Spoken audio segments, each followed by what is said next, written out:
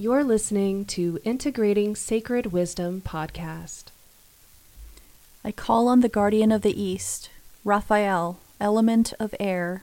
Come and be welcomed. Call upon the guardian of the South, Michael, element of fire. Come and be welcome. I call on the guardian of the West, Gabriel, element of water. Come and be welcomed. I call on the guardian of the North, Uriel, element of earth. Come and be welcome.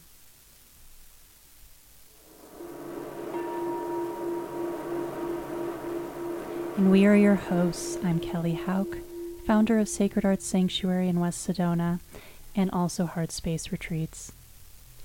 And I am Priscilla Hadway, founder of Sacred Remembering Sound Healing in Sedona, Arizona, and AscensionProvisions.com. I'm Matthew David Cummings with Above So Curio and Purify by Fire.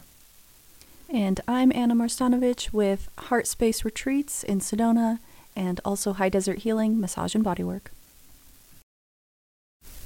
Hello everyone, and welcome back to this week's episode on inner child healing, how to navigate it, and what is inner child healing. The psychologist Carl Jung is most commonly considered the first to have coined the term inner child. The divine child archetype is one among many defined by Jung. In popular psychology, the inner child archetype is akin to an unconscious subpersonality that consists of what a person learned and experienced in the earliest years of their life. This inner child personality is subordinate to the conscious mind, yet influences this mind. The influence manifests negatively if the inner child is traumatized, wounded, or anxious. The role of Jungian psychotherapy is to heal this inner child. Through a process of conscious reparenting, psychotherapists assist their patients in recognizing their inner child trauma and pain. By compassionately working with this inner child to teach them new patterns of behavior, the adult becomes free from the compulsion to act upon the whims of the unruly subconscious child. So a lot of people tend to wonder, okay, well, why do I need to focus on the inner child? I didn't really have a very traumatic childhood, or I don't feel like there's a whole lot of things that had happened in my childhood that would make me feel like I need to do any type of inner child healing. And what I explain to people is that inner child healing doesn't have to necessarily be something that was like a major event in your life that could be overwhelmingly traumatic or anything like that. Even though commonly it is, it doesn't necessarily have to be. I've had clients before, like particularly one client who there was something subconscious with them that they couldn't understand why they couldn't leave their current job, and they struggled with making the decision of working for themselves. And so they wanted to do some hypnosis, some inner child work to potentially get to the root of that issue, to understand why. And the story that came up with it was just something that had happened when that person was really young, where they were outside playing and their parent had told them, like, don't play near the car, you're gonna ding the car, don't play near the car, you're gonna ding the car. And they were like, yeah, I'll be fine, I'm not gonna do that. And then sure enough, they were playing near the car and they accidentally broke the window. And the level of devastation that they had in that moment carried on with them. And for that person, it was the letting down their parents that caused a lifelong imbalance for them to not want to let down other people. And even though his father was okay with it and his mother was okay with what had happened, he still internalized a lot of that shame and that like feeling of dread that they had disappointed their parents. And now as an adult, subconsciously they're afraid to leave their job in order to go into a business for themselves, because they're afraid of disappointing their family. And so sometimes it could be just a little thing like that, like maybe even your parent at that time didn't even remember that moment, or wasn't really that big of a deal. They kind of expected something to happen in that moment and they should have just told you to go in the backyard instead. But for that child, it was something big. And even if that person didn't actively remember that memory for a long time, and it was like, oh yeah, I remember that happening, it still can store in your subconscious mind and potentially cause imbalances later in life. So it doesn't necessarily mean that when you're going through inner child healing, it has to be something very big, very traumatic or anything like that. It could be something small. And for some children, breaking a window of a car could be huge because of the fact that maybe how the parents responded. In this situation, the parents were okay. And so you always just want to go back and look and see, okay, well, whatever's coming up with me subconsciously that I'm having a hard time working through, where is this stemming from? What am I afraid of? And tracing those memories back. So when I first started my inner child healing, a lot of what I would do is I would have emotions come up and I would sit with that emotion and be like, why do I feel this way? What is it about this emotion that makes me think about this certain situation that will make me feel like this?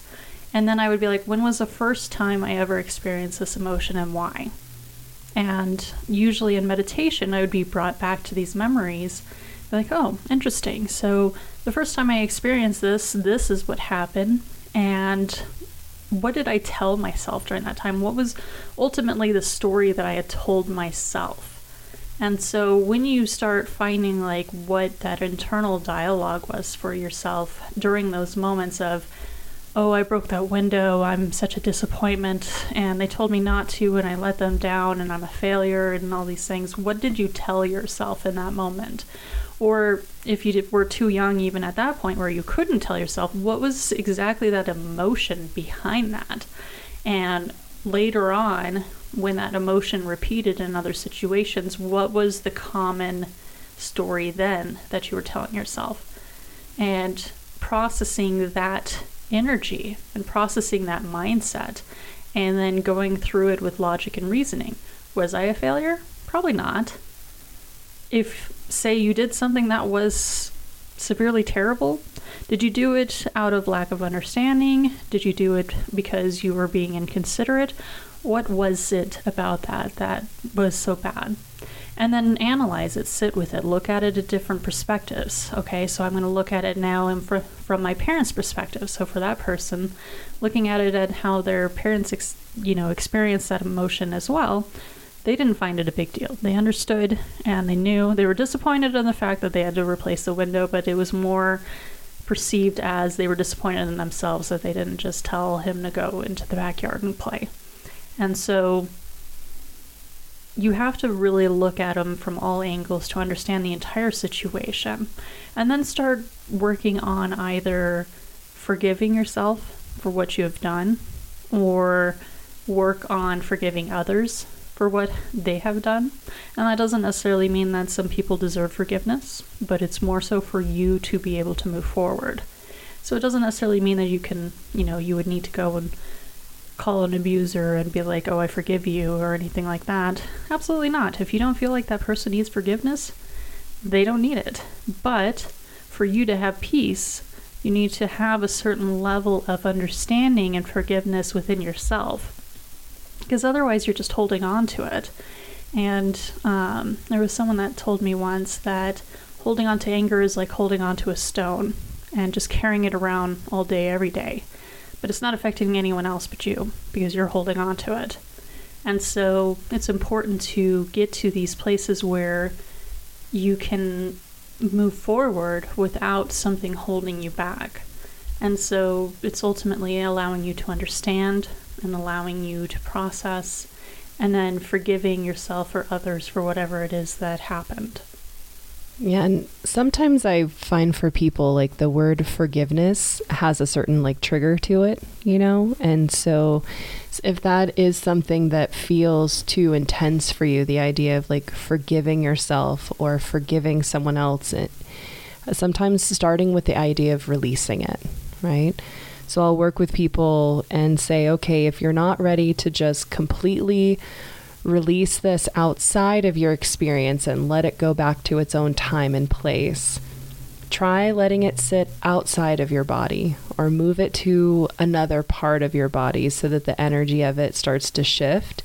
And as you get more comfortable with moving that energy to less intense places, as you notice the intensity of that experience feeling less and less when you revisit it, you know, that you can just keep kind of moving it further and further out of your body until you're ready to let go. Like it is a process of, like Kelly kept saying, letting it go.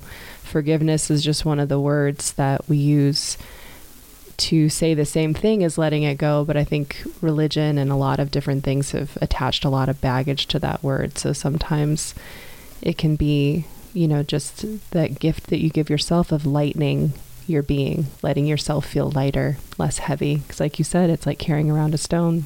Yeah. And I like how you put that, because, you know, forgiveness tends to be a little bit of a issue, especially when you've been through a lot of trauma. I think if you told like pre-inner child healing version of me, I would have been like, yeah, fuck you. Like, I am not forgiving anyone. Right. Yeah. Well, because, we kind of have built it up to almost meaning, that we're enabling that the behavior that made us feel that certain way. And I don't think that's what forgiveness is about. I think we attach it to that too easily. I think more so forgiveness is about releasing that energetic cycle within yourself and, forgiving maybe not so much the person, but yourself for, dealing with the situation with the only information that you had at the time.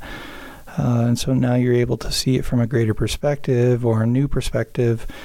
And so you're forgiving that part of you that is no longer you, so you don't have to carry it around anymore.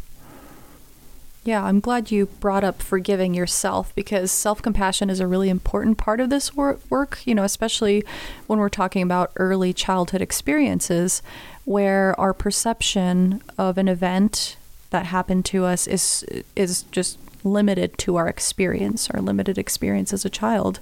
So we may perceive something as more important or bigger or, more traumatic than it actually is. Like Kelly said in her example in the beginning, that kid's parents, they didn't think it was a big deal, but to him it was everything. He was carrying it around into his adulthood, and it was affecting his relationships and his life and his career because little him assigned so much meaning to it.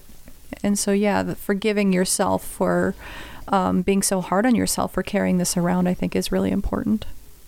Yeah, my mom, what's coming to mind is like my mom would tell me that how hard I was on myself all the time. She said even as like a 2-year-old, I would like toddle out, into the street, and she would tell me, come back.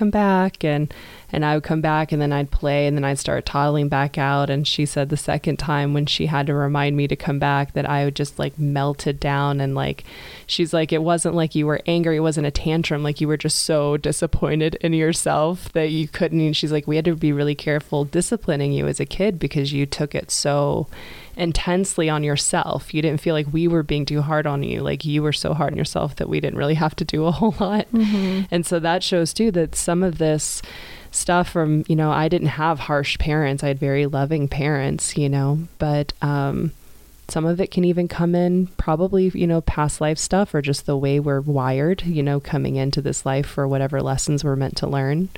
Yeah. And so when you're going back to, I was listening to someone that whose teachings I love to follow. Her name is Blue, BLU.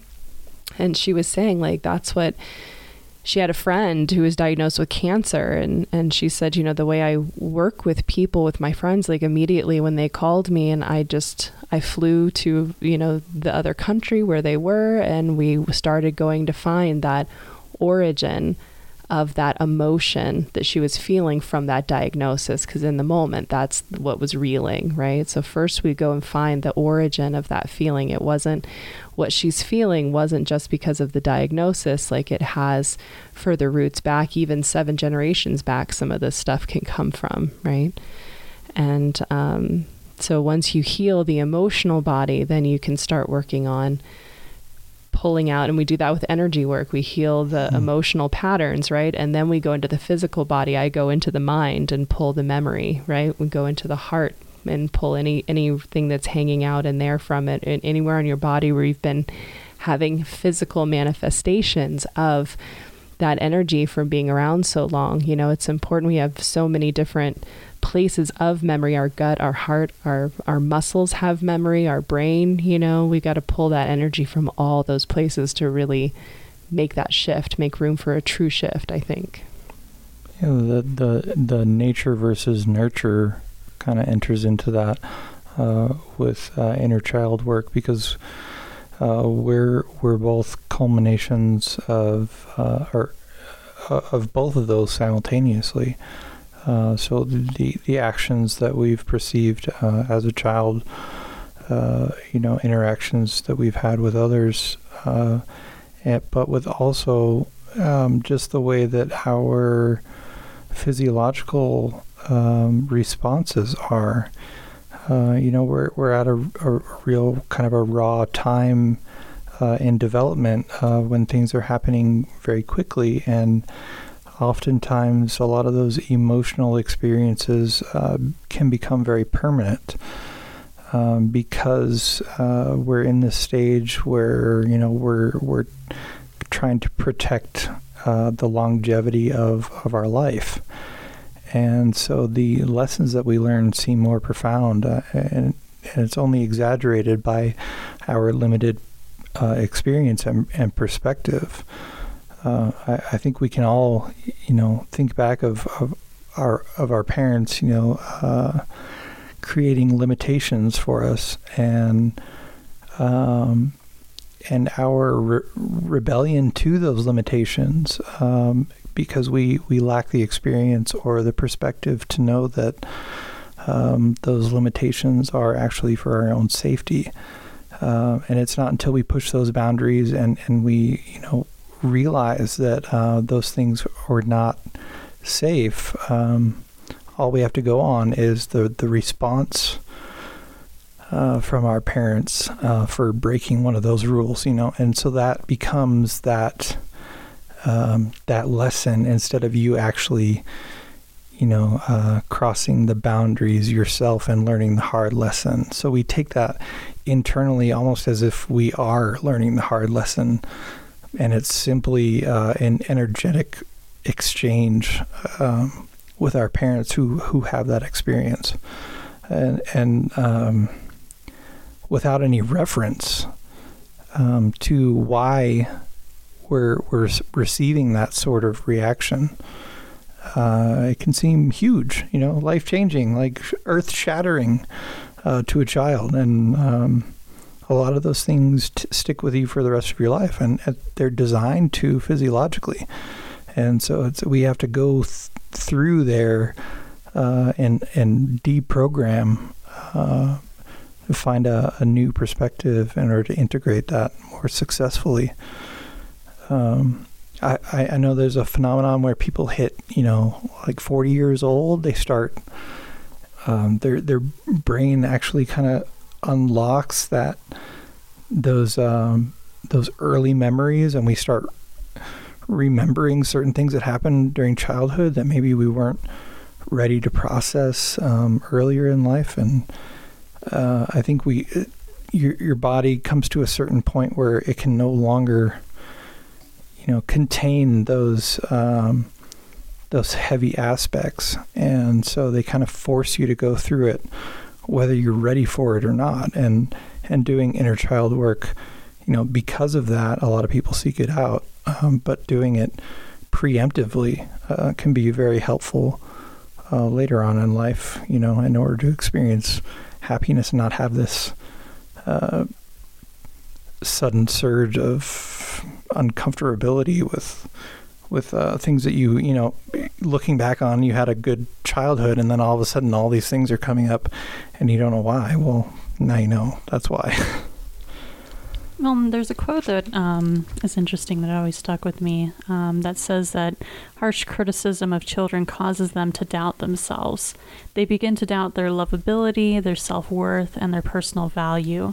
As criticism mounts, they learn to turn off their feelings to survive, and they stop loving themselves. And I always found that very interesting because if you really think about how fragile children's minds are, they don't have the same logic and reasoning as an adult.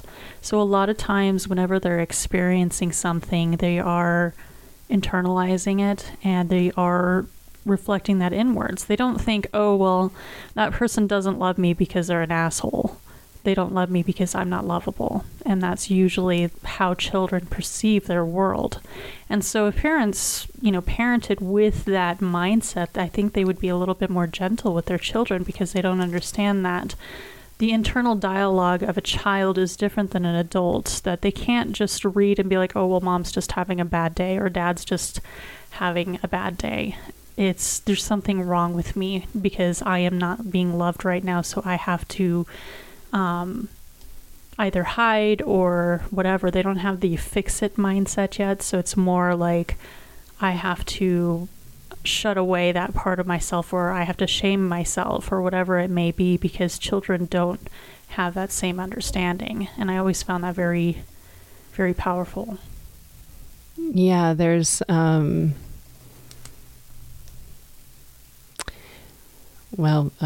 So my mom would say to my daughter sometimes, she might not like me sharing this part, but it's not a criticism. It's just, so she would have this saying like, your number one job is to keep mom happy. Right. And I was like, oh, like big red flags, right? Because that's a pretty high expectation. Yeah, right? And I said, You're responsible for mom's happiness. And then flashed me back to, certain parts of my childhood. And I was like, I had to have, she means well by it. She's just trying to get compliance, like joyful compliance, right? And keeping in mind too, like both of my parents were midlife babies. So my grandparents were born in 1910, 1914, 1916, like those years. So my parents were raised by a very different set of norms, right? And then my parents had me in their mid-30s. So that's also, they were born in the 50s. So then it's like, so generationally, there's still a lot of old ideas around that we've had to kind of break through, especially with how quickly parenting has changed in the last decade, right? So, it was an innocent comment, but then all I could do is flash back to the times when my parents were both going through severe depression. And as a 11-year-old, 10-year-old, like, I know what it's like to not be able to make mommy happy. I can't, can't get her out of bed. We can't do I know that. And so that's where it sends me when she would say that. And finally I had to be like, do you remember this point in our lives? And and of course my mom's a very happy-go-lucky person, right? She's like, oh, well, that was like a weird time, whatever. And I know that was a hard time for her too. And so I didn't want to bring it up because I didn't want her to feel bad. But I said, what if there's a time in our lives where she can't do that? I don't want her to feel that responsibility. And so I said, what we say is your number one responsibility is to do the right thing, to do what you think is the right thing. And I had said something to my daughter this morning out of nowhere. We were driving I was driving her to preschool, and she likes to play around with this idea of fear. Like, oh, I'm going to be shy today, Mom. I'm like, okay, whatever, because she is not a shy person she's pretty gregarious actually. And then she likes to play, oh, but I'm scared of this. And oh, I'm scared of this. And she does it as a game. She even takes her little hands, like little cat paws, and puts them up to her face, and shivers. And she's just very like an anime character. Yes, exactly like that. Little sound effects. Yes, it's so cute. And so I told her today, I said, I'm going to tell you something that most grown-ups don't even know, because I think you're really smart. And she goes, okay. And I said, you never have to be afraid because you will always make good choices. And she kind of sat back And there's these moments where you can tell like something higher, a higher type of function is kind of taking over. And then she goes, I'm a cat, it goes right out of it. And I'm like, I don't know if this is taken or not, but we'll say it again in the future. But I was like, okay, like, I don't know where that came from, but I'm just going to keep reinforcing that to her. Like, you never have to be afraid because you are going to make good choices for yourself.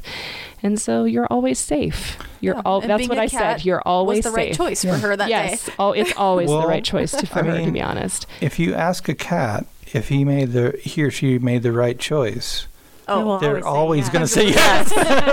Yes. No matter what it was.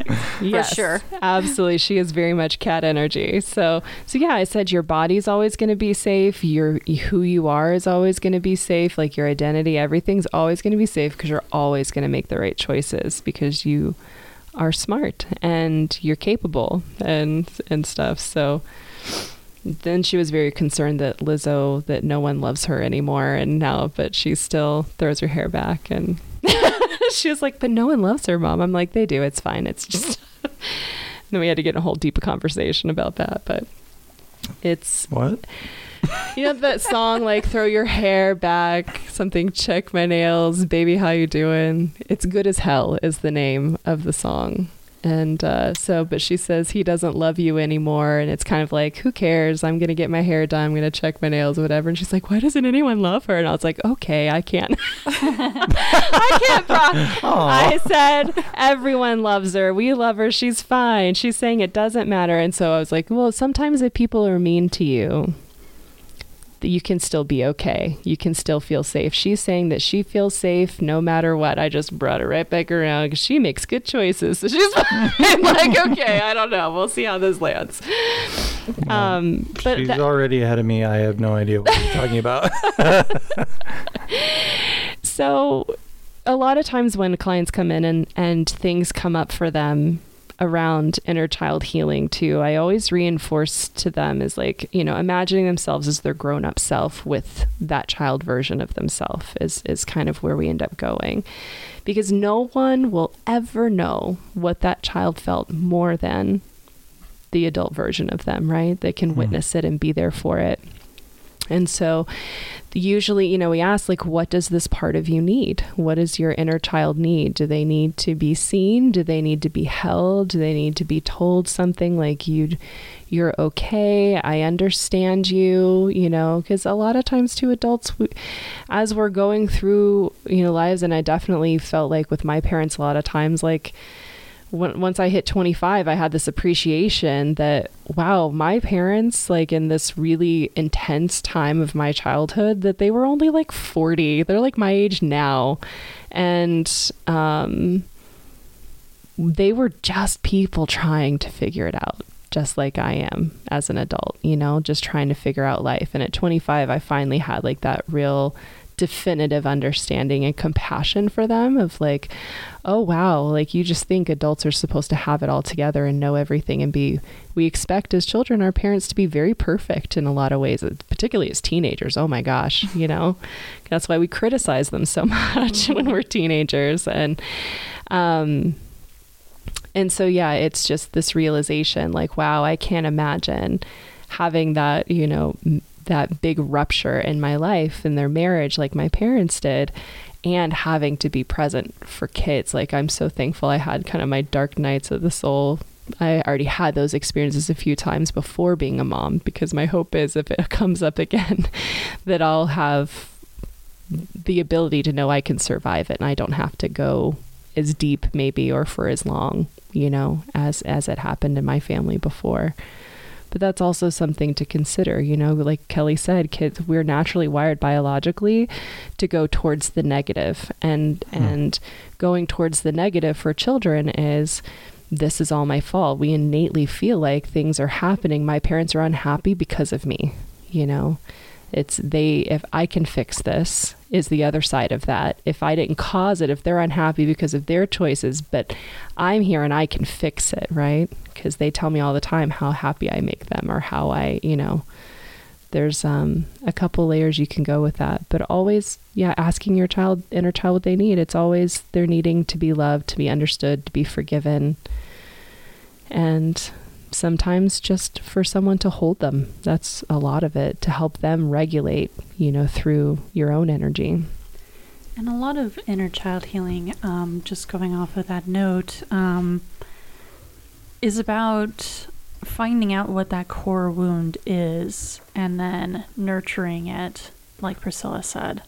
And sometimes it could even be just telling them, especially for children, like if your inner child was going through a lot of abuse and things like that, telling them that they can put the armor down now, that they don't need to be the protector anymore. That's a very big one for children who have been through abuse. And that was one thing for me where it was like, hey, we're not in battle anymore. You're not protecting people anymore. You're okay. And I will hold that armor for you now. And you could be a child again. And so a lot of times what's very important for people who are doing inner child work, especially coming from an environment that was abusive and very traumatic, is to let them know that they are safe now and that they can be a child. Because a lot of times that armor will prevent you from being able to move forward, and it's going to come up a lot in relationships, it's going to come up a lot in marriages and things like that, because of the fact that you are protecting that version of your inner child, that a lot of times that's going to start surfacing in your relationship. Because what's worse for someone that's been through abuse than to be vulnerable? And when you are in a relationship with somebody, especially marriages and things like that, you're vulnerable to your spouse. And to love someone means that you have to allow a little bit of that person into your life, into your most sacred thing, which is love, right? And if we can't let them be in, we're going to be constantly fighting that. And we're going to be pushing them away. We're going to be testing boundaries. We're going to be like, see, they don't love me. See, they don't love me. Because that inner child is still in battle saying, I am not safe to be vulnerable. So I'm going to push every single button to show that you are not safe. And you're trying to justify your previous, conclusions that you are not worthy of whatever you're receiving, that it's not real. Yeah. And how do you, so again, going back to what I usually say with my clients, it's like, letting them know that you, as this adult, wiser, more experienced, aware, conscious person, that they can let that armor down because you are on the watch and you are capable of recognizing unsafe situations, and you're able to navigate through them so that both of you can be safe. Exactly. So a lot of times with my inner child work that I'm doing with people, especially when I'm doing my guided interactive shamanic work that I do, I have them imagine going into a tree house, and I imagine, or have them imagine, like decorating it, calling in like anyone that they felt safe with as a child. And if there wasn't someone, maybe a guide or an angel that they would have felt safe with, or an animal, and really just allowing them to be in that safe space and telling them energetically, like, you can be here and be a child, have all the toys and decorations, whatever you want in here, so that you have that there and you can now be a child and be in this safe space. And me as an adult, I will be the one to now take on this responsibility to where you don't have to anymore. And then resolving that energetically, asking that soul fragment to merge back to your heart space, because that's also very important, because you need those fragments to come back to bring yourself back into wholeness. And for me, it was a very challenging thing, because I think when you go through a lot of abuse and things like that, your inner child can turn into its own self-aware being, if you think about soul fragments and things like that. And that's very much what I had with my inner child. And I didn't realize that my inner child, because she was so angry, she was just, pissed off at everything. And no matter how much I told her, you're safe, you're safe, you're safe, it was actually letting her have that power back and empowering her again and being like, hey, you can kind of get revenge on some of this, not really in a painful way, but you could work on this in a way that makes you feel empowered. And that helped my inner child to the point where she just decided that she just no longer needed to exist anymore. And that was how it resolved energetically for me. But there was still like a little bit of lingering stuff behind that was very fascinating for me, because this new recent eclipse, I know you have some knowledge about that, Matt. Wasn't it all about like inner child or your shadow or something like that? Well, most eclipses are usually internalizing things. And so this past one was even more significant, because it's also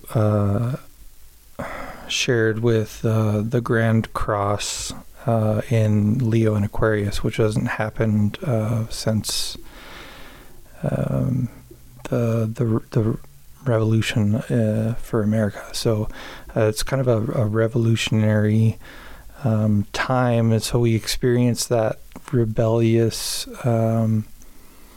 energetic aspect in all sorts of different forms. And so with the eclipse, we're internalizing, but then we're also rebelling against whatever we're internalizing. So it becomes this internal struggle and battle within us that's can be very overwhelming. And I think we talked about it last week, that we've all been experiencing some intense client sessions that are coming through, and that everyone's kind of feeling it in their own way. But yeah, so I went into I've been doing trades with someone that does a Therify plasma light session in town, and I knew nothing about it at the time that I was receiving it, and they just explained that it was like something that was like a light technology that enhances your intuitive abilities. And also it's something that was practiced in ancient Egypt, and that was how people used to be able to amplify things. And so I went in expecting nothing, because I didn't even know what it was. I was just like, okay, we'll do it. Which is how you should enter into. No expectation, you get the best out of it. Anyway, exactly. And that was probably one of the most intense sessions I've had. And I've done a lot of things. Like there's a place in Phoenix that's called the Sound Dome, or Sound Chamber, and it's a sound healing chamber, and that was probably insanely intense, and this was like that times a million. Wow. And going in, like, I've always had a lot of mediumship abilities, and I've always worked in the spirit realm, and that's why I work a lot shamanically. And it had instantly unlocked all of my mediumship abilities, and it was like I was traveling through different dimensions and things like that. And then my mom came to me during the session, and it was probably something like that I think my inner child needed the most during that time, because my mom had passed away in 2018, and she had come to me and she was talking to me, and she was saying that, she can't believe how big my nieces are getting. And my youngest niece, she's kind of like my mini me a little bit. Like, she looks like me, she acts like me, like everything. She's just a mini me. And she was like, I can't believe how much she's turning out to be like you, even on a spiritual level. You two are very similar. And she's like, I see a lot of that light in her that is in you, and I wish when you were a child that I saw that in you too. And she said, your light is so strong that anyone that comes around you, it's going to make their darkness surface, and it's going to project that energy out to force them to process their own darkness, which means they will either find comfort in your presence or they won't. And it's going to be one extreme or another for you. And for me, it was always the extreme of I wasn't ready to let go of that darkness. I wasn't ready to release my story. So throughout your whole childhood, I projected that on you, and I'm sorry that I didn't get a chance to see you for who you truly were. Wow. And I couldn't support you for who you were. And during that session, I was like bawling the whole time. And poor little Yos was like watching this. I'm like, he probably thinks so crazy because I'm bawling like a baby. And so for me, that was ultimately what I needed, because, you know, I had a borderline personality disorder mother, and I didn't really get a chance to have the fullest version of her growing up. And so for me, that was like my final resolution with it, because of the fact that when she passed, I wasn't able to have these conversations with her. And so to have it in the spirit world and have her talk to me about it was very healing. And so ultimately, you know, it helps me with just moving forward and being able to resolve a lot of those things. Wow, that's amazing. That's beautiful. And so we can do inner child healing through those sort of avenues, like you just mentioned, through healing work, through psychotherapy. But for the average person who maybe that's not an option for yet, do you guys want to talk about how they would even recognize what their inner child aspects are? I mean, obviously, you know, we're all in the spiritual community, so we're all kind of tapped into that kind of work already. But for somebody who's not and they want to explore that, I think we kind of touched on this in the shadow work episode. I think the most important thing is recognizing your triggers. Yeah. Emotional responses to things is very important to understand. But I mean, it could be even little subtle things like, a wounded inner child could be feeling guilty when you're standing up for yourself, or having an issue with saying no to something, or being like a people pleaser, or feeling responsible for other people's feelings. It can also be just finding it difficult to set boundaries, feeling like there's something wrong with you, or that you're not good enough for someone, or that you continuously attract unhealthy relationships. I was going to say, finding yourself, you know, dating or marrying the same person over and over and over. Yeah, like I think Kelly mentioned it, that kind of relationship sabotage, Yeah. validating those ideas, those stories that we have of ourselves that we're not lovable, or, you know, whatever that may be from childhood. I was also thinking phobias too. Phobias? Yeah, I mean, Interesting. we all think of, you know, like the oddball phobias, but a phobia can be anything that interferes with your daily life, that you experience an extreme fear towards or aversion towards. So it could be, you know, a certain people or certain situations or places or, or physical activities. You know, it doesn't have to be like spiders or heights or anything like that. If it affects you in your day-to-day life, then it can be considered a disorder or a phobia. And it can even be like people that are like perfectionists, or like even someone that's like an overachiever, someone that absolutely finds that working all day, every day, and, you know, being that busy person can actually be a traumatic response, like an inner child response. Yeah, control. Mm-hmm. Yeah, trying to feel control and safe. I know we talked about a lot. We've brought it up a lot of times before. Self-worth. Mm-hmm.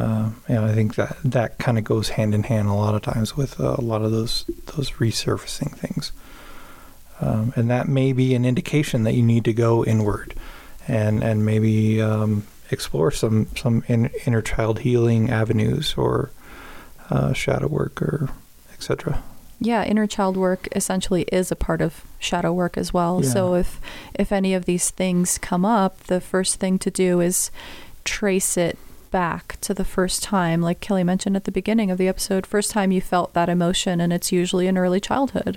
And then you kind of dissect it and analyze it and wonder why you're still holding on to this story, and if it's still negatively affecting your life, which if it's coming up, it most often is. And this is somewhere we were joking a little bit earlier about Freud, Yeah. and his, his attaching, symbolism to certain situations, and how kind of a little bit over the top Freud went. But in a certain aspect, it can be useful if those memory triggers aren't accessible to you. If you're able to analyze the cyclical patterns that you're experiencing and kind of designate the archetypes. Again, we're getting into Jungian archetypes of the relationship roles in those situations that you're experiencing over and over again. They can lend insight into possibly something that you are repressing from in early childhood. So you may see those relationships, become if you're breaking past, your blockages that you have built up and repression, you may see those, the boyfriend being, your father figure, or a girlfriend being your mother figure, or vice versa, whatever.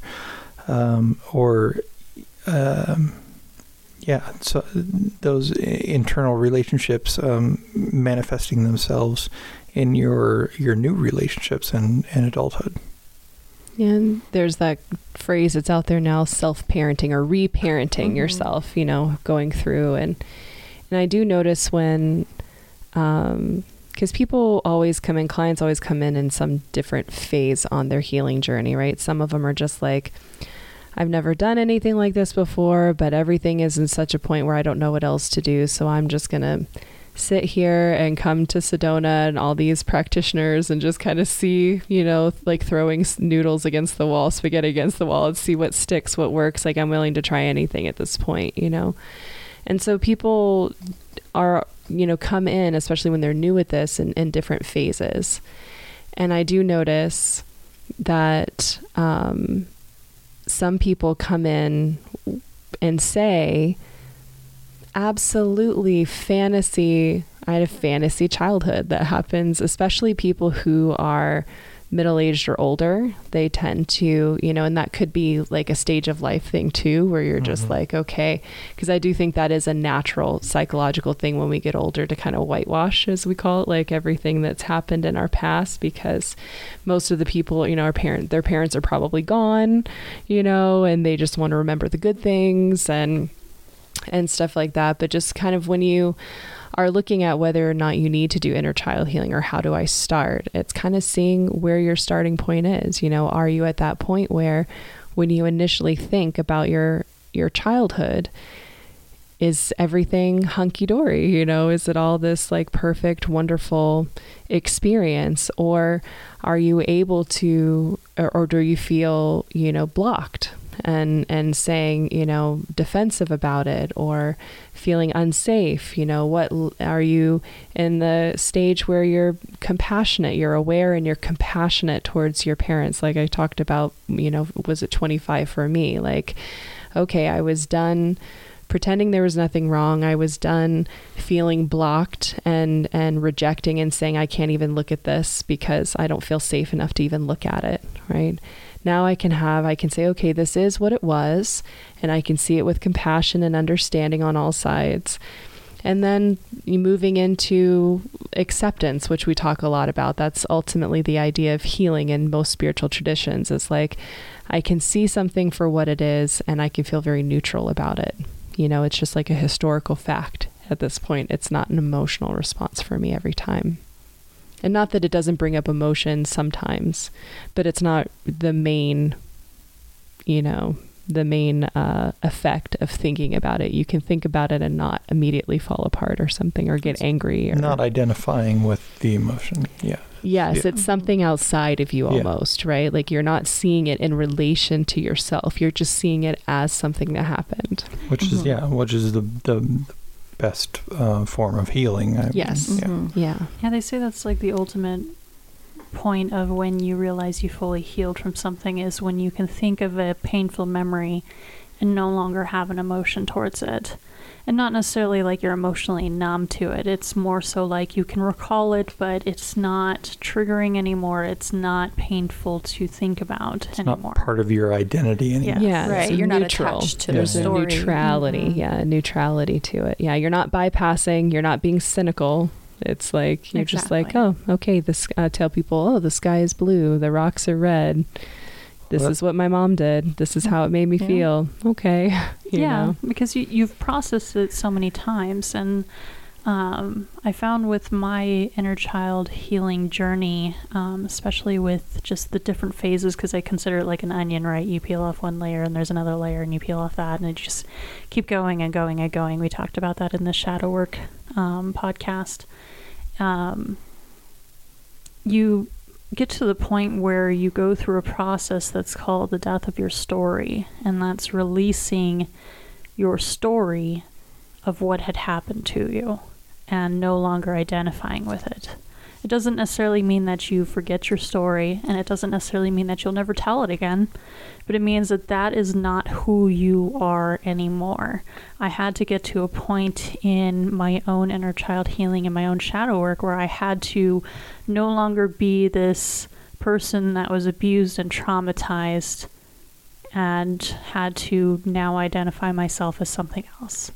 And that is when you finally get to a point where you release a lot of that energy, because when you're no longer identifying it as who you are, it changes you, and it changes you into breaking a lot of the cycles that you developed when you were in those states of trauma and going through those memories over and over again, especially when you have CPTSD. And so you have to go through that.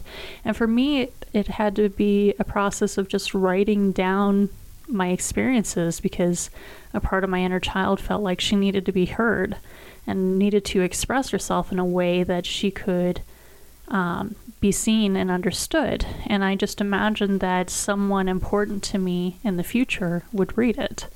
And that was how I was able to fully let go of that story, because that story was there and I was able to write it down and imagine that important person reading it. And most likely it would be me in the future, that important person.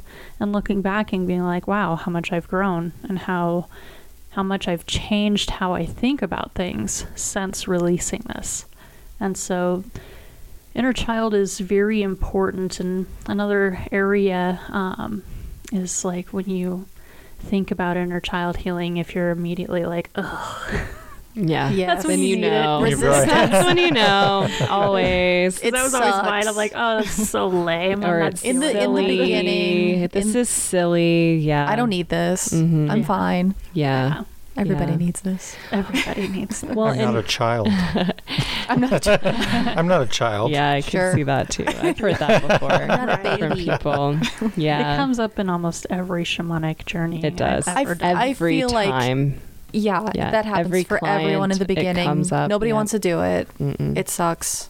Yeah, It's I mean, tedious. It's a lot of work, I hate it. but it's so necessary. But it's so necessary. I hate doing my own. And I so love doing many- it with other people. Yeah, and so many times my clients, when we journey and handle it, and it can come, just remembering again, I know I've probably said this a million times, but remembering again that everything can be very gentle, right? Yeah. Like, it's not it can just take a few minutes even. It doesn't have to be that we're going to sit here and do, when we're doing this in a spiritual sense, it's not like psychotherapy where you have to sit there and relive and recount and say that's never. I've had people work through some really intense traumatic experiences in like 20 minutes, and it's not that you have to relive the whole experience. It's just connecting with the energy of it and gleaning the wisdom and perspective that you need, giving that version of you what it needs and that, what you needed in that time and place, providing that for yourself and reintegrating. Like, it literally doesn't have to be this like emotional. I tell people, I'm not here to start poking you. I wouldn't want to spend all day traumatizing people. That would like be the last thing I want to do, And so just reminding people, this can be gentle. This can be really enjoyable and pleasant, because what happens every time after someone integrates something, traumatic or really important, they always go to this super peaceful place, They get insight. They do. But then like a lot of times they'll travel to like a beach or a meadow, or they'll have like their favorite pet, float down from heaven and they haven't seen in forever, and like just play with them, because play is so big for inner child healing. It's absolutely. so big. And so that's what a lot of times they'll end up running around playing in a field or on a playground, or something somewhere just really open and sweet, and with their favorite pet and their inner child, and those aren't things that we create. It's not like I say, okay, now you go here. Like they will automatically go there, because spirit knows this is, and your subconscious or your guides, whatever you want to prescribe it to, it knows that you need that balance. You need that integration time. So just knowing it can be easy. It can be easy whether you do it with us, or you do it on your own, just going into your own thoughts and meditations and just opening up to, hey, is there some version of me as a child? And what does my inner child want today? What would make my inner child really happy today? Maybe I should sit and color, a mandala coloring book, because that won't feel so silly, or just go to the store and buy a Batman coloring book and go for it, or playing with clay, or reading, watching your favorite movie that you had when you were a kid, or, just doing anything playful and fun, dancing. That always feeds your inner child, because so many of us took on too much too early. And whether that was a result of our environment or just who we are, or a mix of both, but I think most people I know feel like they had to take on a lot of responsibility for adults in their life as younger people. Well, and how many adults really feel like they're just carrying the weight of everything? And women. Sorry. Women, definitely. Carrying it all. And we get disconnected from our joy. And a lot of inner child healing is bringing you back into alignment with that. Because when did we stop singing and dancing and having fun and enjoying things that didn't include alcohol or some form of substance or sex or whatever it may be? When have we ever had, as an adult, these genuine playtimes where we can enjoy ourselves and be able to be present and carefree and just let go?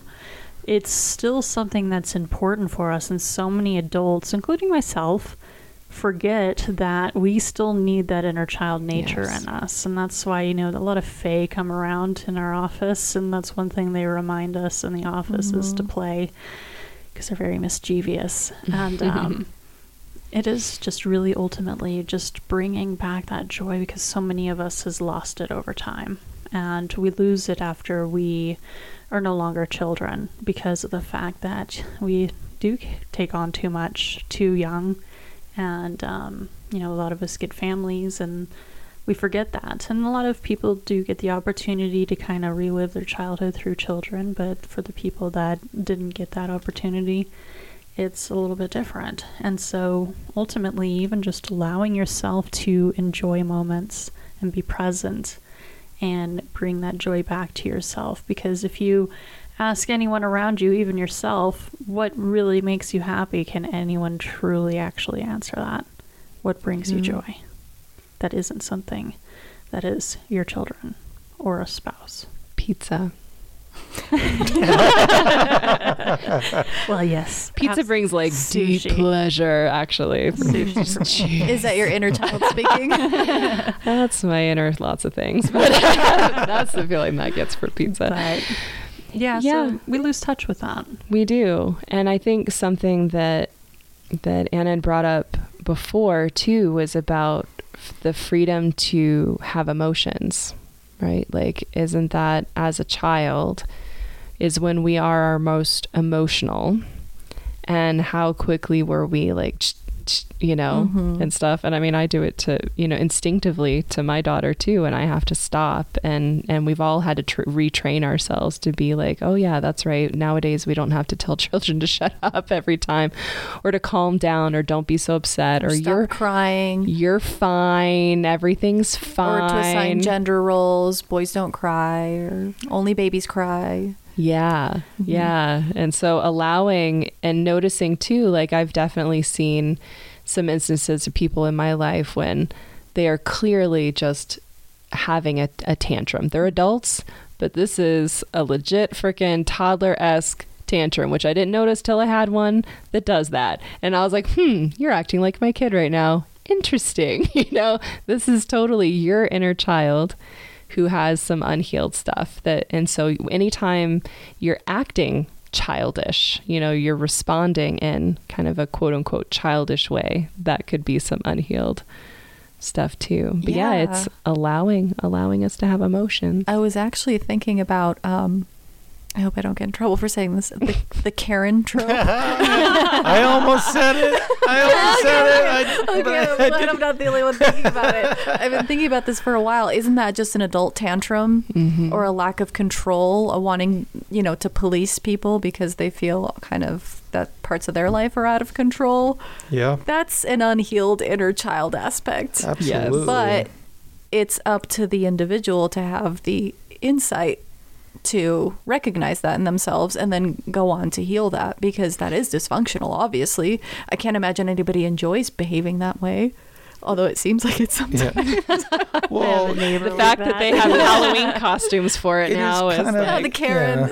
I apologize to any Karens. I know some wonderful, lovely Karens. Right. It's just a trope. It's not the name. It's not the name. Yeah, it's the archetype that you're associated with. It's a modern archetype. It totally is. It used to be. It's interesting. It used to be like the little old lady neighbor like thing, and now it's like middle-aged women. Yeah. We've like bumped it up in with your I think haircut. That was the speak to the manager types. Yeah. I think that was something that I was going to bring up earlier. And that's the polarity parenting. Is we seem to, when we have children, we want to rectify the things that we didn't receive when we were a child, right? So we start to provide this parenting atmosphere that is the things that, we didn't get or we thought that were done wrong to us or were lacking for us when we were children. And I think that's so dangerous, and I think we're experiencing that collectively in each generation. I mean, we can even look backwards and analyze the generations that came from the previous ones, and how their parenting structure created the parenting structure that came after them. So, we have the World War generation that then came, the generation Boomers. of love, the boom generation, which was also, the hippie generation. But then we have the hippie generation kind of bringing in the yuppies. The millennials and the Generation X. And Gen X, yeah. And if you psychoanalyze those generational collective aspects, it's definitely an expression of how they were parented, either in a more lax environment to a more rigid standard. You could go a lot deeper with that too, but I'm sure everybody can kind of look back, especially if you have children, because it's natural to want to give your kids the things that you didn't have. But I challenge you to kind of use your perspective to see, what your upbringing would have been if you were enabled in that way, or if you were not enabled in that way. Again, that goes back to my polarity experiment that I always bring up, and sit with that for a little bit and see how you feel. Because, our parents were doing what they thought was right in the moment. Does that make it wrong? Yeah. If we don't agree with it, I don't know. That's for everyone to decide for themselves. But Yeah, it's funny you say, because I was listening to a podcast on my drive in to here, and it was a spiritual parenting podcast, and that's what they were saying. Say one of the examples they gave is my friend, her daughter got passed over or didn't get some role in the school play, and the daughter was fine with it, but the mom lost her shit and was like, this is favoritism, this is blah, blah, blah, very clearly. And then the daughter's like, yeah, you're right. Now all of a sudden she's upset about it, and she wasn't even upset about it before. So it is definitely checking your filters for things, before you react. I had a client a couple of weeks ago who had a severely traumatic childhood, severely traumatic. And the way that he chose to parent his daughter was so, even he would say, now that she's older, in college and stuff, it was very, he was so deprived of love that he wanted to give so much love and attention and affirmation. And that she feels at this point in her life, now she's, they're not in a good place, barely speaking actually. And it's because I told him, well, you were parenting her the way you wanted to be parented. You're not parenting her for the person she is. Mm-hmm. And so all of that, you were kind of just overdoing it. You just overcompensated, but she didn't come in with the wounds and triggers that you do, and the filters that you do, and the needs that you had. And so she didn't need for you to overdo it. You had the best intentions, and I'm sure she knows she loves you. But what she's probably feeling, because this was my experience with my parents, is she's not feeling seen for who she is. And until you take the time to take those, glasses off and of your own childhood and really look at her and get to know her and show an interest in who she is outside of what you want her to be or need her to be, you have to heal your own inner child. You can't heal your inner child through your children. Mm-hmm. That has to, for their sake, for the relationship with them, that you really have to find that separation. Yeah. And I have to remember that sometimes for my daughter too, because I'm like, oh, I don't want her to have to go through this. I don't want her to have to go through that. And then I have to stop and be like, she's not going to, and she is a different person. She needs different things. And to not start making all those promises, I'm never going to be the parent that does this and that. And, to just instead, I have to push my childhood back and say, nope, this is a new moment. This has nothing to do with how I was raised. And that's got to be insanely hard. I mean, I can't speak. It takes a lot of conscious awareness. Any sort of authority on this whatsoever. I don't have children, and or even close. So yeah, I can't say with 100% certainty that that anyone is doing anything wrong. It's got to be incredibly difficult to try to separate your own experience with, the new experience that you're having, and culturally and, collectively, I think it's inescapable in some forms. You're never going to be the perfect parent that you want to be, I ask her all the time, is this the thing that's going to send you to therapy? Because I'm sure. And I'll be honest, I don't even strive to be perfect. I don't. Sometimes I'm like, this is the moment where she's going to learn what not to do, because I just don't have the energy to be the bigger person. I'm aware when I do that. And then I'll talk to her later. I'll be like, so this was, mom was just feeling this way, or she'll tell me about a teacher or a friend or dad or something. I was like, yeah, sometimes we have hard days, don't we? And just so you know, that wasn't about you. Like, so even if in the moment I can't regulate myself, because that happens, I just can't. And it feels like absolute garbage, but sometimes you just can't do it. And you just have to say, okay, just now that we're both okay, I wanted, and you're not triggered and I'm not triggered. And I know that we've got a kind of a clean slate here and you can hear me, because when the kid's triggered, they can't hear you any more than you care to hear them when you're upset, and try to reframe it and try to regain whatever ground you can. And you also have to realize that, you noticing that and realizing that and internalizing that doesn't mean that you have done something wrong. Like, you had parents who were human too. Yes. And you're okay. Yeah. So, your child is going to be okay. Yes. Yeah. It's not because, you said the wrong thing this one time that everything goes out the window. We're still all in Earth school. So, and maybe, you need to take your own advice that you tell her that you are making good decisions. Yes, I know, right?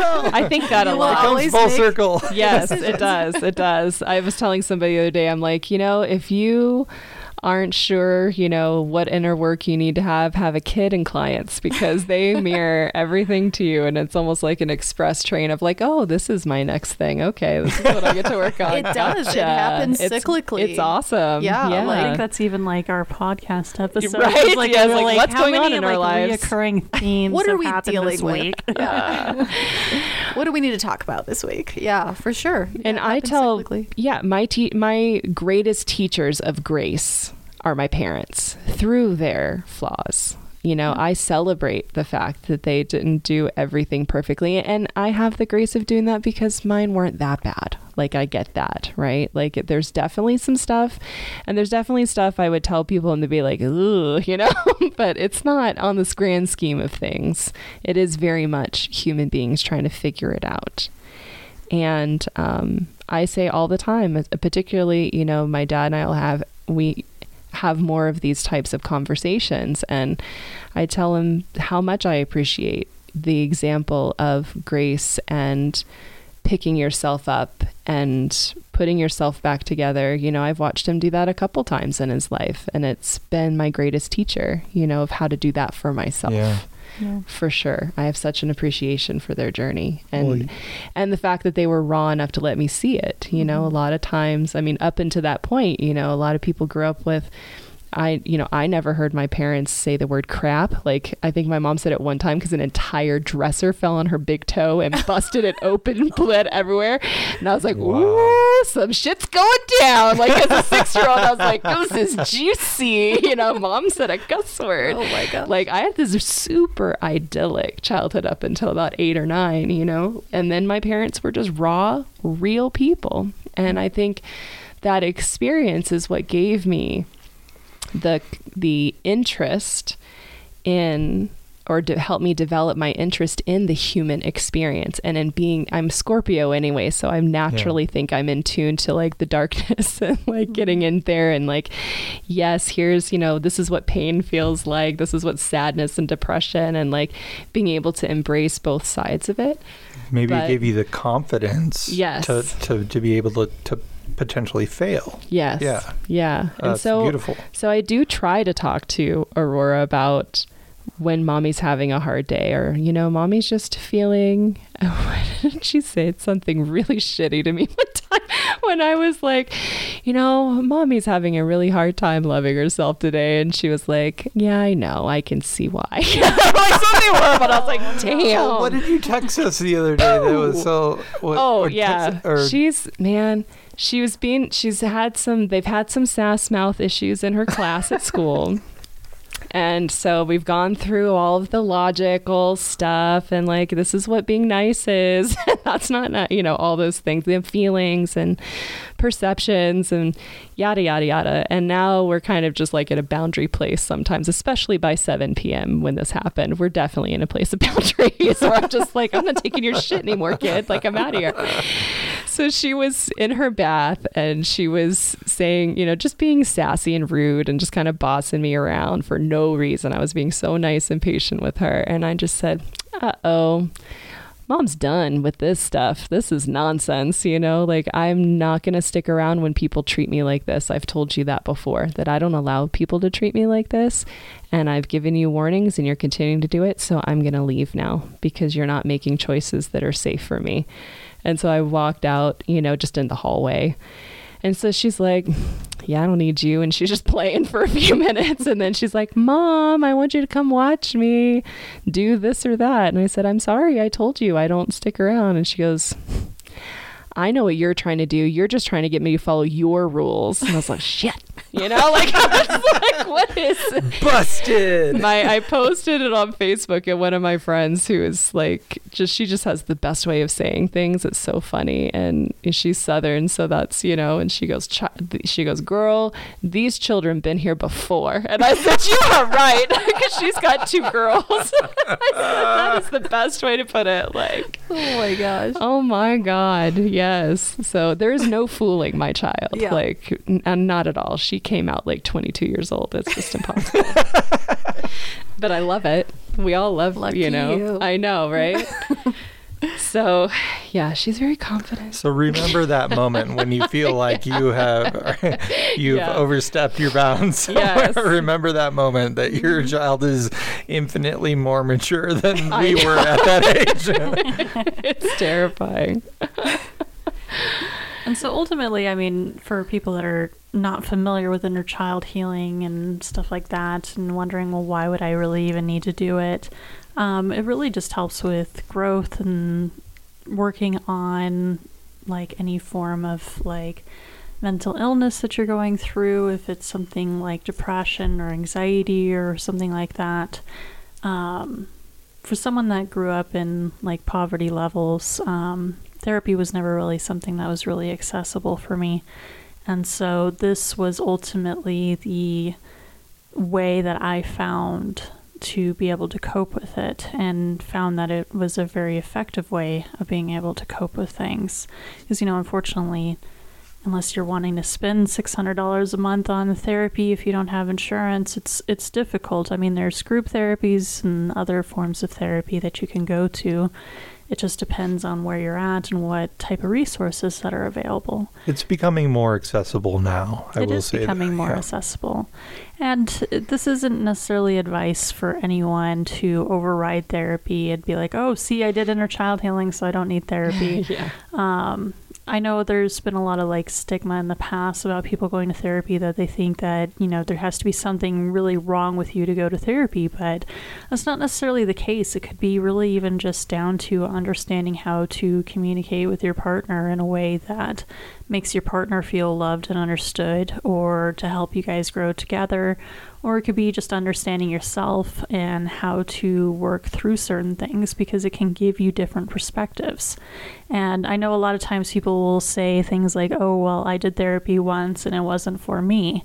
But there's so many versions of therapy. Like, well, what version did you do? Did you go to a psychiatrist? Did you go to someone that does like cognitive behavioral therapy? What version of therapy did you go to? Because there's so many different versions. So if you tried one, doesn't mean you tried it all. That's kind of like saying I got a massage once and it was bad, and so I'll never do massage again. It's Which like, well, people, I hear that too from people. Exactly. And it's like, that makes no sense, because people don't even realize that massage therapists have their own modalities, and everybody's going to be different, and it depends on how they were trained and what modalities they're trained in. Some therapists just aren't good. Other ones are great. And some just have bad days. We're human. Yeah. I'm a massage therapist. I am human. Sometimes I have worked on so many people, and it's just, you're at that end of the week and you're just like, one more. And then, it's probably not the best. Yeah, you're like, that wasn't A+ work. No. Or I did my best. Hungry, yeah. And I really needed to go to lunch. But it's also the different, I hear the same thing sometimes over and over and over again, like even like for over a decade, right? And then there's sometimes when it just hits. Yeah. You hear the same thing and it just hits, So being open to how, trusting what comes your way. And I tell my clients all the time too that we're like keys that unlock things in each other. So every person, regardless, modality is a huge part of it too, like what their toolbox is, but it's also the energy of a person. And just, we're meant to, if you go into karma and like destiny and all that kind of stuff, like there's definitely people that we run into in our lives that help unlock things at that perfect time for us. Just their energy alone could be, regardless of their modality, just their energy is like this perfect match for us in that time that helps us open up and reveal things. Well, when we're doing energy healing, whether it's quantum healing or Reiki or something of that, I hear time again, at least the practitioners that have an understanding of this is you're only going to receive what is needed for you right now. You're not going to have a traumatic experience by ascending your energies to some foreign level that is completely alien to you. There are steps, and you're going to receive the healing that you need to receive where you need to receive it and how you're supposed to receive it at that time. And literally that's the only thing that's possible. You can't have an experience that's too far outside yourself, or you're not going to understand it at all, and it's not going to do any good. It's not going to be healing. So you're gonna receive the experience that you are supposed to receive, not what you think that you want. Or don't want. Because even negative experiences, sometimes closed doors are a blessing too, right? Yes. Just saying, okay, this wasn't the right person after all. This wasn't the right, time for me to uncover something in particular. Like, okay, I just need a little bit more time or a different experience or a different person. And just having that ultimate trust that things are moving to your benefit, even if they don't look or feel like it. Yeah, and doing inner child work or even therapy does not mean that you had a bad childhood. A bad childhood is not a prerequisite to doing this kind of work. It's just self-exploration, which, that's what we're all here for, right? That's kind of the goal, is to know thyself. So don't feel like you have to have had a traumatic childhood or that doing this kind of work is going to uncover some sort of trauma, because that's not necessarily what happens. It's just looking at how you can improve your life and maybe some of the patterns that you have.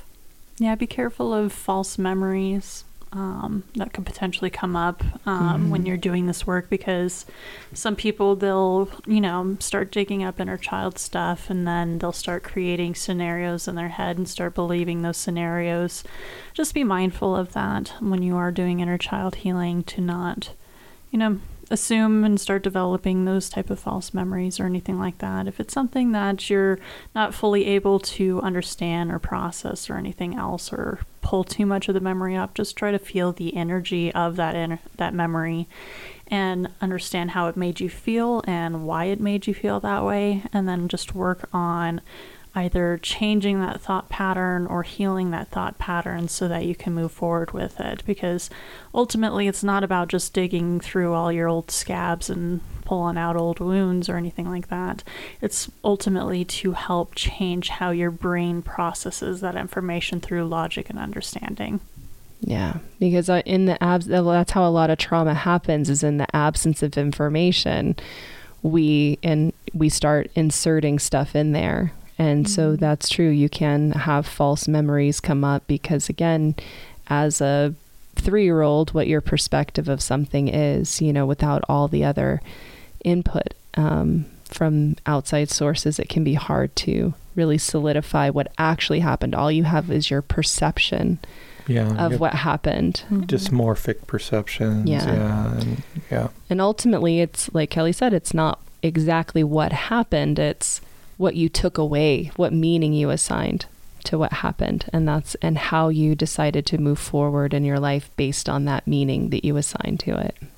And memories can change throughout time. Sometimes our memories can get distorted the more we look at it, and kind of the more we have like other emotions and memories. Sometimes they can blur together. One of my capstones for my psychology degree was actually on memory, and it was very fascinating because they show how fragile memory can actually be, where they could ultimately, like they've done this study on people where they were showing them photos of a hot air balloon, and they then took a photo of that person and photoshopped it into the hot air balloon and told them a story about how they were there and showed them the photo. And these people would then be like, oh yeah, I remember that. I remember seeing like that and feeling like the wind of being in the air and seeing all of that, when that person was never even there.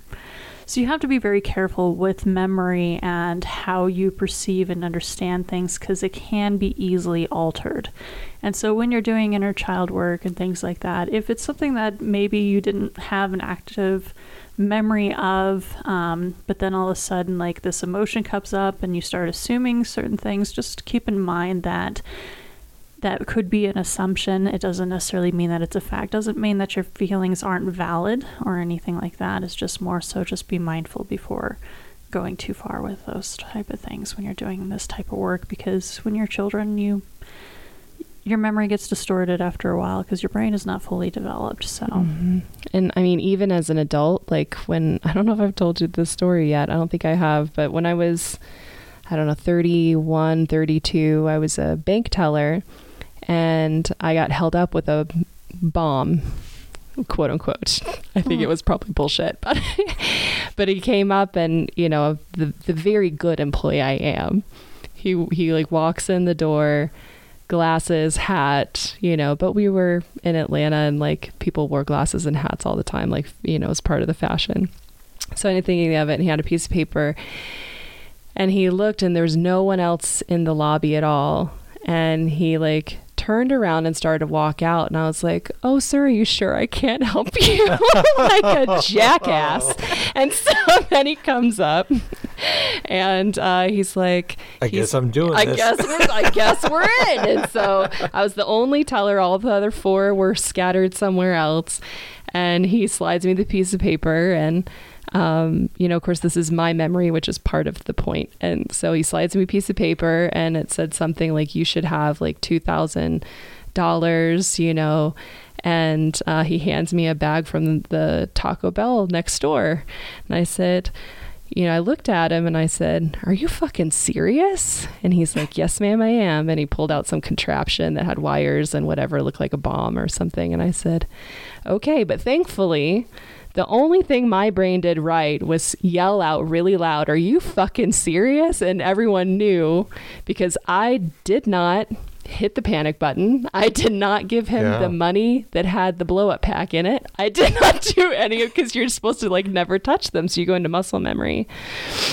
So I didn't do any of the things you're supposed to do. The cops said very seriously, don't sass robbers. That's a horrible idea. Right? I was like, okay, sorry. But because I said that, everyone else started going ding, ding, ding, ding, ding, like all around to get the cops to come. Never caught the guy. I had 40,000, but I just gave him 2 because he's an idiot and that's all he wanted. So if he wants to go to federal prison for $2,000, okay, sure. But I had like 40K I could have handed him. But my recollection, they had security cameras, and stuff like that. But my recollection of what he looked like was completely wrong. Wow. I thought he was wearing red, and I guess he was wearing like black and blue or something like that. But there was like, everything I saw was black and red, everything about him. And they were like, nope, not at all. And they never told me that. It wasn't until later the other tellers were like, no, like... It's, so I was like, well, I'm glad you people were here, thanks for the backup for describing him. They knew who he was. They just never found him. Did you get your personal FBI agent? No. Oh. No, but I was just left to the wolves. And I was like, oh yeah, great. Are you serious? It's like crazy. he could follow me home. He could, But thankfully I wasn't a threat because apparently I remember shit correctly. So, Wow. you know, it's interesting, like even 10 minutes after that, when you're still like charged, you know, I can't tell you now exactly what he looked like. I don't remember at all. It's a caricature is what my brain created, even as a grown up, even in a situation where logically I knew this guy's a joke, right? But my body did not know that. My mind, you know, part of my survival, like my left brain did not know that.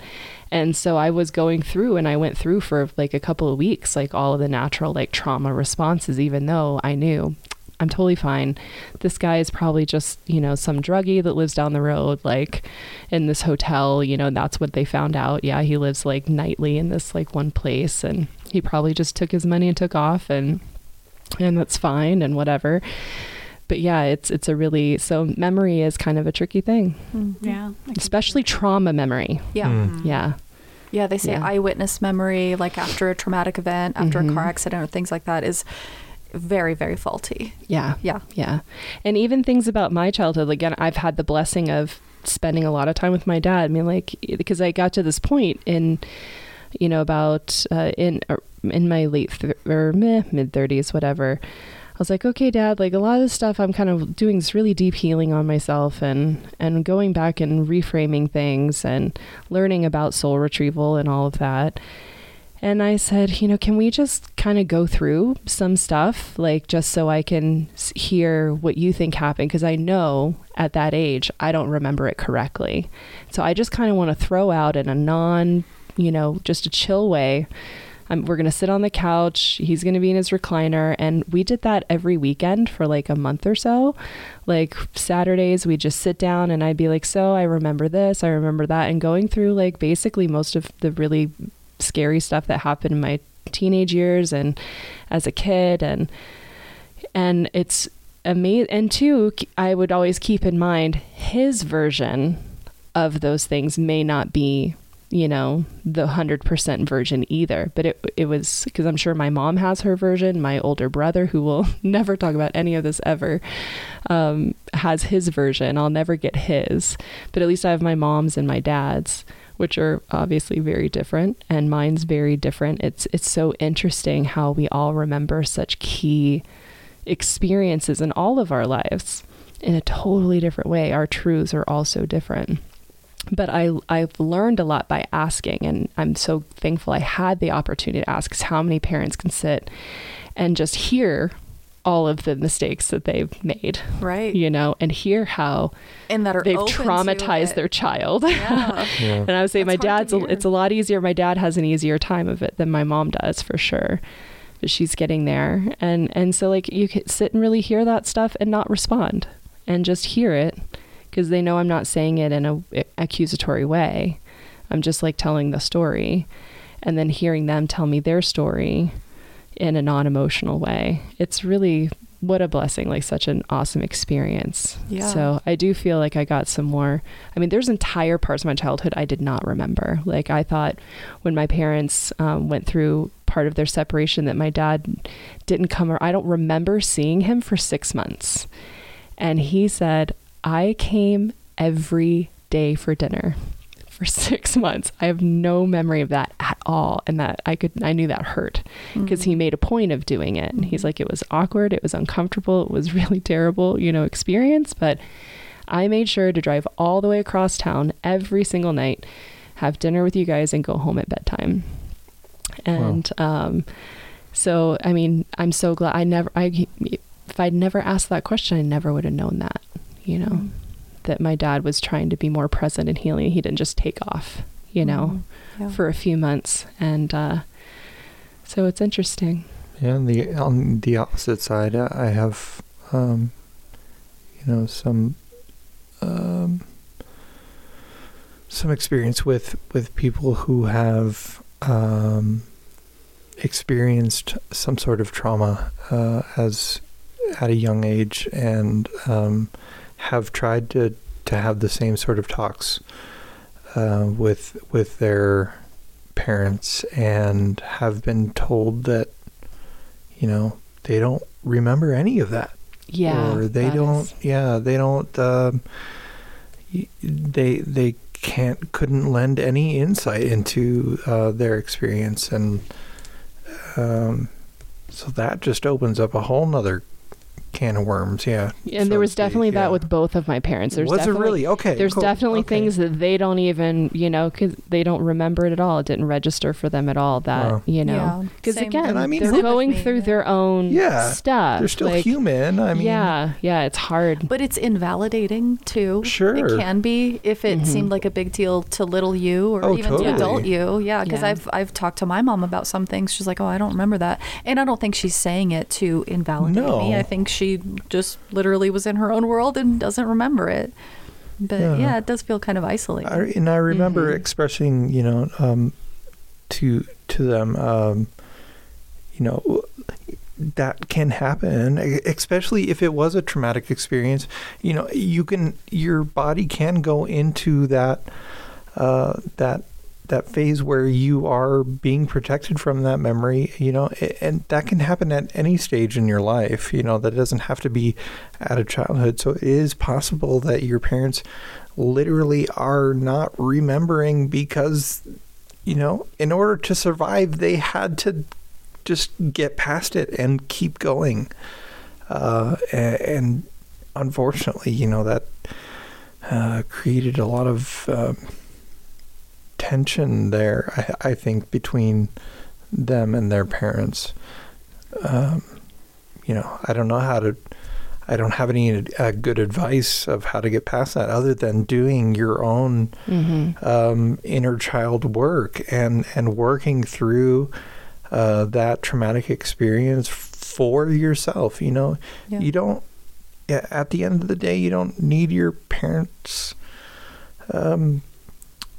approval or recognition of that thing, because ultimately that experience is your own.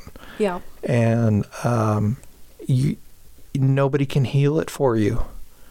It's always going to come down to the what you can learn about it for yourself going forward. And that's the only advice I can think to give in that situation. Yeah, I'd agree. But you're right, it is invalidating sometimes when you're just like, how do you... Because sometimes I do feel like it is like a voluntary, like, I'm just going to forget about this. Like, isn't that convenient? I don't want to talk I've had that thoughts a few times. Like, that's convenient that you don't. What else did you have going on? I'm sure you remember that. Well, then whoever's bringing it up is going to feel, I don't know, God, that's even worse, because if they feel that you're being disingenuous, on purpose. But that again is your inner child, inner teen, that's a very inner teen response, right? Like, that's convenient, you witch. And then seeking that validation, for what you're feeling is ultimately trying to find a reason for why that happened, and to put that energy on someone else's responsibility. And if it happened to you as a child, you can't blame yourself for what happened. You were a child, and you're okay now. You're alive now, and so I think just healing that from a inner child perspective is the only thing I can think of going forward. Yeah. Well, and ideally, when you are healing your inner child, you're also healing yourself as an adult, and it creates a trail into your adult life, and it helps you process what's going on with you in your current life. And one thing they don't talk about is once you're done with your inner child healing, you go through also your inner teen healing, which is a whole nother level of fun. Yeah. I think it's a whole other episode too, probably. Gosh, yeah. And so ultimately it can help you in your current life. It can help you with how you handle stress. It can help you with how your relationships go with yourself and your partner or your friends or even just your family members, and being able to bring balance back into your life so that these are things that are no longer affecting you. Because when you really start working with your subconscious mind and understanding that, okay, there's still stuff that I'm holding onto subconsciously that I need to resolve, and I don't know how it's manifesting into my current life, but I really need to dig into it. It's very important, and it can help you potentially start moving forward on things that you've been stuck in. So try it. Try therapy. Try different things, healing modalities, whatever it may be. Experiment with what might work for you, because there's so many different ways you can approach these things. You just have to find the one that works for you. It doesn't mean that one modality is not better than the other or anything like that. Ultimately, it's just that modality might be good for some people and not for others, and it's just not for you. But just to keep looking and find really what works best for you. Even with spiritual practices, you just keep working on trying different things until you find a practice that is what works for you. Yeah, and Kelly and I both, you can reach us through our websites that we offer Zoom sessions and online sessions for doing this type of work. And so we would be happy to support you in that through our own businesses as well. Holding space, for anyone who's seeking that type of healing, or if they have any questions regarding that as well, feel free to reach out. And the way we do it is very gentle. It's not anything that's going to throw you right into your trauma or anything like that. Everything that we do, I like to call it like little nudges, where I just ask your subconscious, like, is this where you want to go? And how do you want to approach it? So like, even if we're going into something that could be a triggering memory, do you want to go into this memory? Yeah, you don't have to. You don't have to. Do you want to? Do you want to view it as a movie? Do you want to be in that experience? We're always asking the spirit, like, how do you want to process this? Because your spirit's going to answer, and if it's not always necessary to go into memories to access it, to be able to help resolve it energetically. It can come up symbolically too, through a different story, lots of ways. So exactly. And something that's been very helpful for others that I've seen or heard, that is going into the experience, not being in the body that is experiencing it, but rather being someone else in the room who is there to comfort the child who is experiencing it, the self that is experiencing it, or yourself that is experiencing it. And to be that person there, and to project yourself as you are now, to be able to tell yourself then that you made it through it, and that you're okay, and that it is okay to be where you are now. Yeah. And I think that can bring a lot of healing as well. And ultimately, just looking at it in the observer perspective, but being able to not have to be in your pain body when you're in it. So a lot of times when I'm doing a journey with someone, I'll find that sometimes they'll go into that painful memory and they're in their pain body, and I'll intentionally pull them back out of it. Absolutely. Because that's when you start going into that energetic spiral where you're just kind of re-traumatizing yourself, and you're just in that spiral and you can't get out of it. And so ultimately in a journey, if I ever find someone doing that, I'll pull them back out by just kind of lightly pulling them back out of trance and refocusing them in different directions so that they can get out of that pain body and work on resolution, as opposed to going into those spirals. Yeah, like we said before, it's about the energy and the message. It's not about, the experience. That's not the purpose of doing inner child work, is not to re-experience the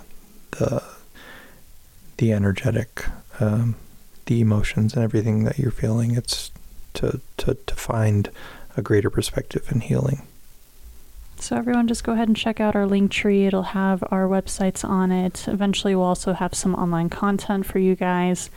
And if you ever want to book a session with us on just focusing in on any type of shadow work, inner child healing, or anything like that, you can always reach us online. Our links are in the link tree as well. So thank you for everyone for tuning in, and we will see you again soon. Bye. Bye. Peace. Bye.